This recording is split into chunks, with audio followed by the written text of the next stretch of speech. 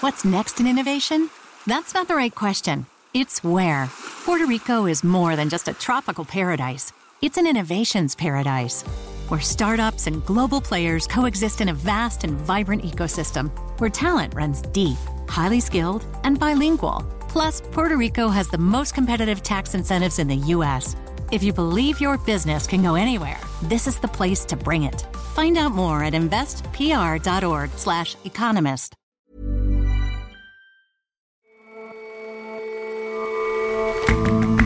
Hello and welcome to The Intelligence on Economist Radio. I'm your host, Jason Palmer. Every weekday, we provide a fresh perspective on the events shaping your world. In many Arab countries, if a man kills a female family member for some perceived immorality, the punishment is lax. It's called an honor killing, but a better word is murder. We ask why support for them remains and look at pockets of resistance. And when people called Chick Corea a jazz fusion pioneer, he didn't really understand. He was simply having a blast pouncing across musical boundaries. We look back on his life helping jazz break out of smoky bars and into wider culture.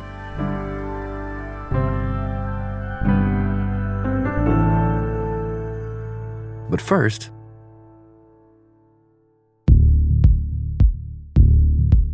a dispute between Australian lawmakers and American tech giants took a dramatic turn this week. For months, the government has been debating a new media code that would force the likes of Google and Facebook to pay traditional news outlets when linking to their content. The code was approved on Wednesday by Australia's lower house of parliament and is expected to pass in the Senate next week. On the same day, Google announced a 3-year deal with News Corp, the Rupert Murdoch-owned conglomerate that has a big presence in Australia's broadcast market. Google's decision to pay up, in line with the proposed legislation, was seen as a move to placate lawmakers. But Facebook took a different approach. Australians waking up yesterday to see the news wouldn't have actually seen any news if they get their news from Facebook, because on that day, Facebook decided to block all news articles in Australia. Tom Wainwright is our media editor. Facebook tried to ban just news websites, that was the intention, but it used some kind of machine learning method which didn't seem to go very well, because as well as banning news sites, they banned all kinds of other things: charities, the fire service, health services, a project for children with cancer, and most of those were reasonably quickly corrected, but in PR terms, the damage was done. People were outraged. Why exactly were people outraged? Well, people are outraged about the fact that so many things have been blocked that weren't supposed to be blocked. But people are also saying that in the middle of a pandemic, it's obviously not a great time to be blocking legitimate news sites, providing true information about things like, what the state of current lockdown laws are or where to get your vaccine, that kind of thing. Scott Morrison, the Prime Minister, not surprisingly, is capitalising on this. The idea of shutting down the sort of sites they did yesterday as some sort of threat, well, I know how Australians react to that. He's keen to make this as much of an international question as he can, and he's pointing out that other countries are considering these codes as well and wrestling with these same dilemmas. So I think Australia is hoping that other countries will take its side in this battle. And so what did Facebook say about this? How did it explain itself? Facebook says that Australia's position basically rests on a misunderstanding about the relationship between Facebook and publishers. And they say that actually when Facebook publishes a link to an article, it's the publisher that actually is benefiting from that, not Facebook. And so they think it's odd that they should be the ones who are required to pay publishers for linking to publishers' stories. In fact, they say that in Australia last year, they reckon that they generated more than 5 billion referrals to Australian news sites, which they say would be worth about 400 million Australian dollars. And they say actually if publishers think they're somehow getting a bad deal from this, they should just stop publishing their stories to Facebook. They're not under any obligation to have their stuff on there. But for its part, Google made a different decision. Well, that's interesting. Google's done exactly the opposite. The tech firms were faced with this, in some ways, impossible demand. They were told either to pay up or take their business elsewhere. Facebook decided that it was probably less bad to shut down its news links than it was to set the precedent of coughing up. Google made the opposite choice, and it this week did a deal with News Corp, which is Rupert Murdoch's news organisation, and smaller deals with various other news organisations, the terms of which haven't been fully disclosed, but the gist seems to be that they'll basically pay them lots of money, and in return they'll be allowed to carry on listing their news articles. And what do you make of those different approaches to this threat of regulation? The differing actions that Google and Facebook have taken on this, I think, really reflect the kinds of business that they're in. For Facebook, they say that news actually is quite a small part of what they do. It's less than 4%, they say, of what you see on your news feed. For Google, I think a search engine that wasn't allowed to show links to any news articles wouldn't be much of a search engine. And you can imagine people pretty quickly abandoning Google and going to something else like, say, Bing, which is owned by Microsoft, which has been a bit of a cheerleader for these Australian reforms. So I think Google just decided that it was too big a hit for it to take. Facebook decided to gamble. And I think we'll see in the next few days whether this gamble pays off. And how much of either of these reactions do you think sets a wider precedent for other jurisdictions? I think all countries are watching this. I mean, what really is behind all of this, if you go back, years and years, it's the collapse in ad revenue for traditional media, most of which has gone to these new media organisations, principally Facebook and Google. In Australia, 10 years ago, traditional media had about 80% of the ad market. It's now got about 40%, and the rest of it has gone to these new tech firms. And I think something similar has happened in most countries, and I think people everywhere are wondering, A, whether these new tech firms aren't taxed enough, and B, are there ways to support old-fashioned journalism? And in Australia, they've kind of put two and two together and tried to come up with this mechanism for tech firms to funnel some of their money to old media.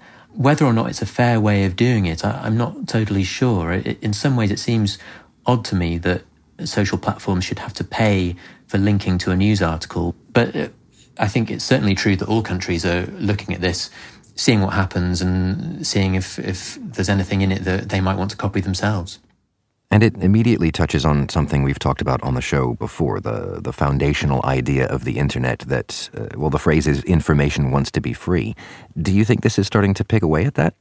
I think it is a bit, yeah. I mean, Tim Berners-Lee, who was the guy who more or less invented the World Wide Web, said in his submission to the Australian Senate that the free web was really at risk here, and the idea that you can link to what you like without paying was under threat. Somebody from Facebook, in Facebook's submission, said that it was rather like if you tell a friend that, you recommend a local cafe, that you should have to pay the cafe for recommending it.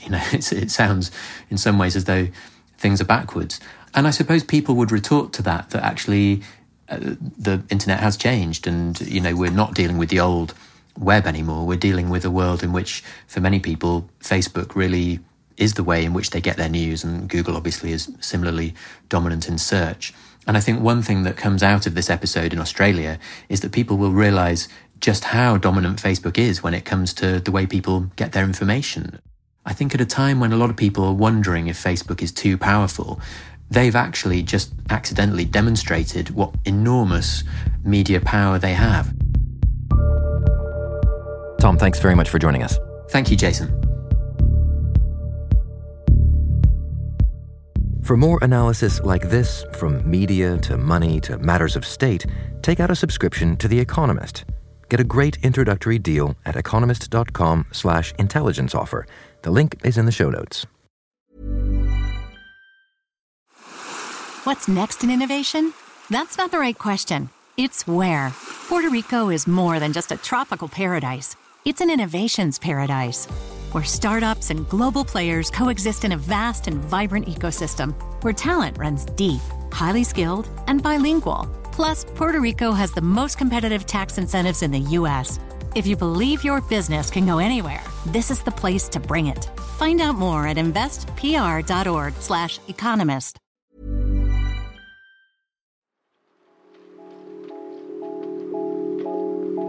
Over the past year or two, we have seen a recurrence of acts of violence and murder against sisters by their own brothers. Noor Al-Mukhed is a Kuwaiti activist with Abolish 153. The group campaigns against honor killings, which typically involve men murdering female relatives for actions they deem to be immoral. The Abolish 153 campaign started in 2015 when a Kuwaiti student was stabbed 16 times by her father, who justified it as a crime of honor, based on Article 153. The group is named after Article 153 of the Kuwaiti Penal Code, which sets out lax punishments for honor killings. The idea and concept of honor has become really wide and plastic. Whatever these men may consider immoral can go under the concept of honor killing. Because the idea of honor is so ingrained and deeply rooted in the culture, even the simplest deviance to it is intolerable. It's not only in Kuwait. Across the region, honor killings remain common. It's really very hard to know the precise extent of honor killings in the Middle East because no country in the Middle East or North Africa releases an official count. Nick Pelham is our Middle East correspondent.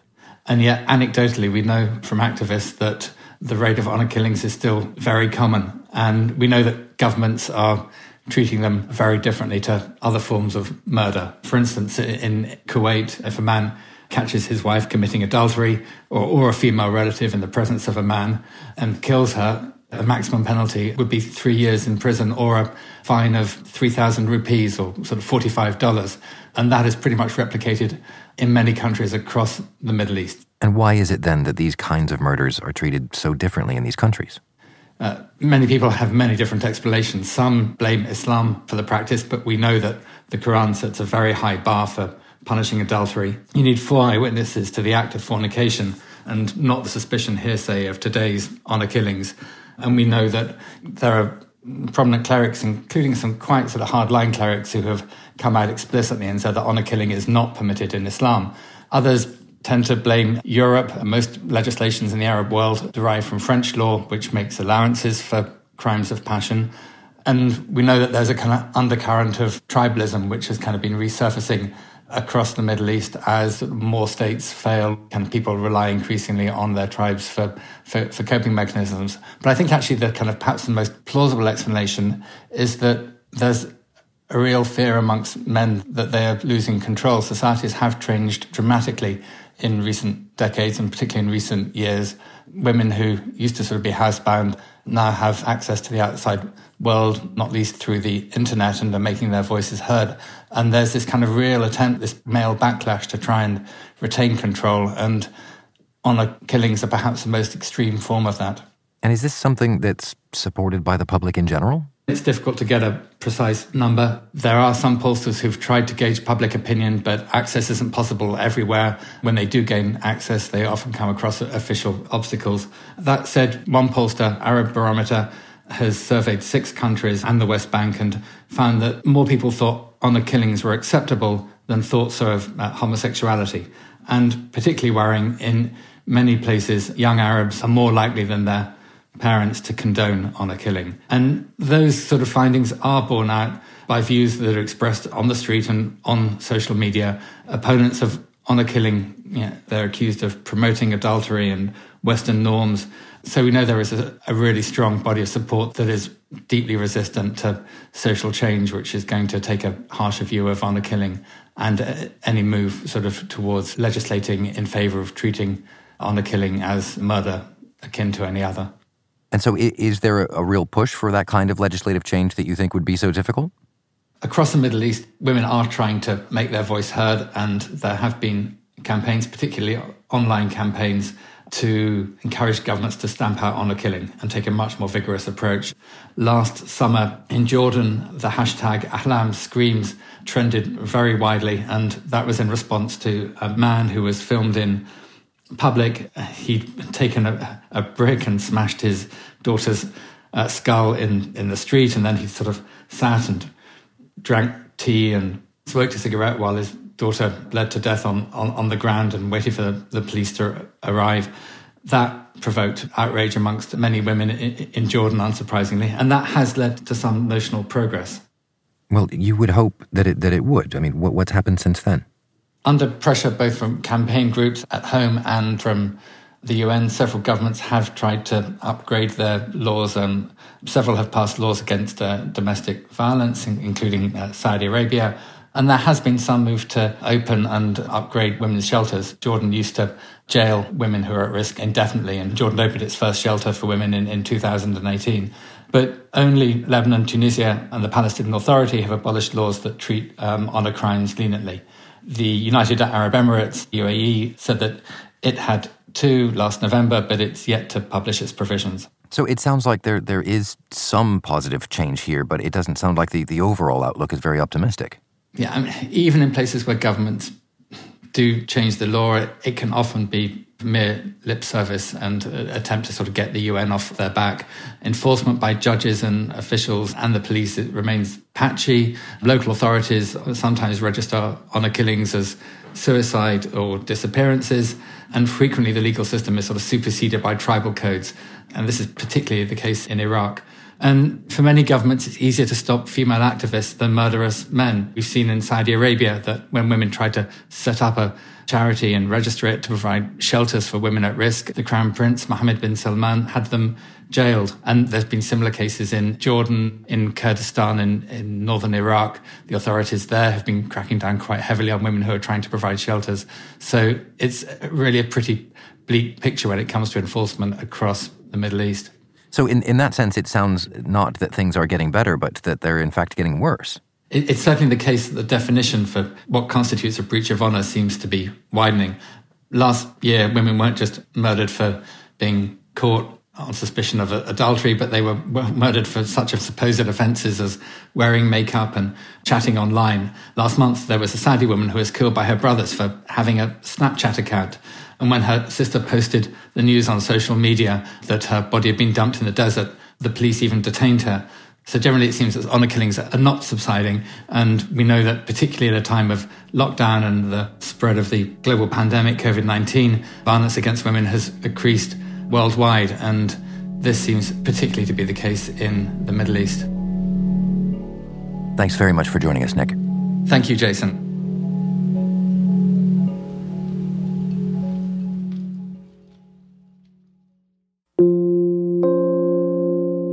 Chick Corea was a jazz pianist and a composer.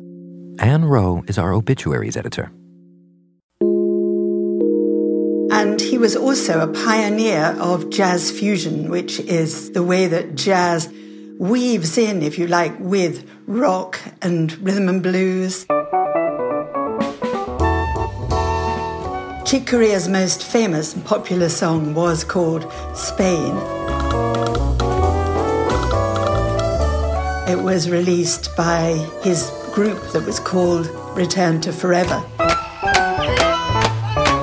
Spain featured the instrument he came to be known mostly for, which was the electric piano, generally the Fender Rhodes. He thought it was pretty strange at first and didn't much like either the look of it or the sound of it. He came across it when he was in Miles Davis's band, working with the great trumpeter, and both of them were hoping to take jazz in new directions and felt that probably a change of instrument was something that would revive the whole genre of jazz. As he gradually played on it more and more, he came to love it. Fairly soon after he'd discovered the Fender Rhodes piano, he decided anyway that he would leave Miles Davis's band and set up a band of his own. The moment he felt he had really broken through was with his Hymn of the Seventh Galaxy, which he made with his band Return to Forever.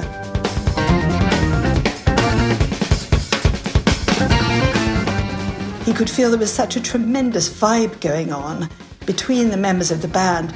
And when they tried it out on the public, they found that they were transferring all their excitement in what they were creating to the audience. And it was really the first time that they had felt that jazz could reach an audience on such a scale, that it could have such a large effect on people. And that was really what he had been trying to achieve. Jazz fusion was a tremendous commercial success. It was such a success that he began to feel it was weighing him down somewhat. And in fact, even at the peak of the success of it, he was always also playing in avant-garde groups, doing crazy things like coming on stage and playing on a concert ground and at the same time plucking its strings. His bands themselves just kept changing. There were two particular musicians whom he worked with. One was a vibraphone player called Gary Burton. This produced a music which was much more meditative and still, and this can be seen particularly on a track called Crystal Silence.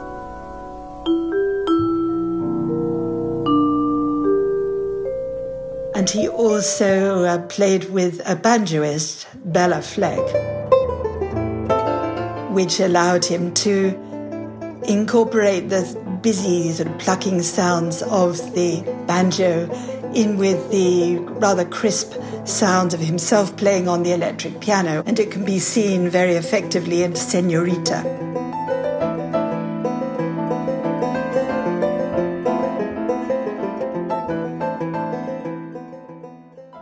There was one extraordinary occasion in Brussels where he gave what appeared to be a classical concert and started off with Mozart's Sonata in F and proceeded to mash it up with Gershwin's The Man I Love and presented it to a very critical-looking audience. And he gradually feeds in more and more of Gershwin's The Man I Love, making the music more and more extraordinary.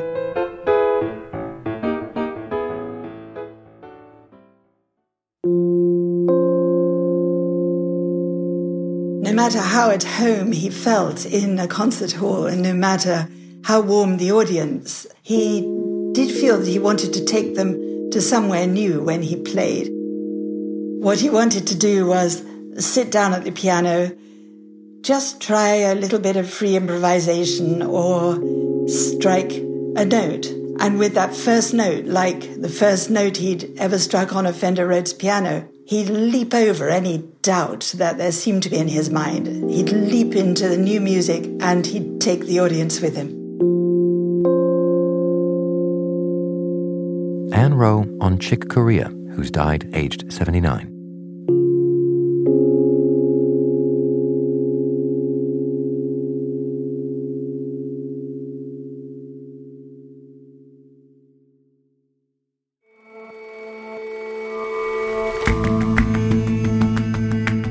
That's all for this episode of The Intelligence. The show's editors are Marguerite Howell and Kim Gittleson. Our senior producers are Chris Impey and Hannah Mourinho. Our producers are Stevie Hertz and William Warren, and assistant producer Jason Hoskett, with additional production help from Emily Elias and Pete Naughton. Our sound engineer is Daniel Lloyd Evans, and our trainee is Abisoye Oshindairo. We'll all see you back here on Monday.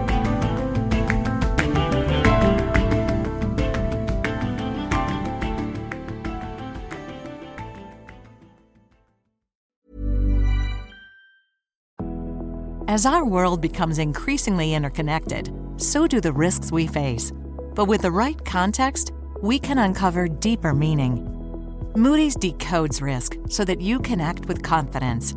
Visit Moody's.com to see how your organization can decode risk and unlock opportunity.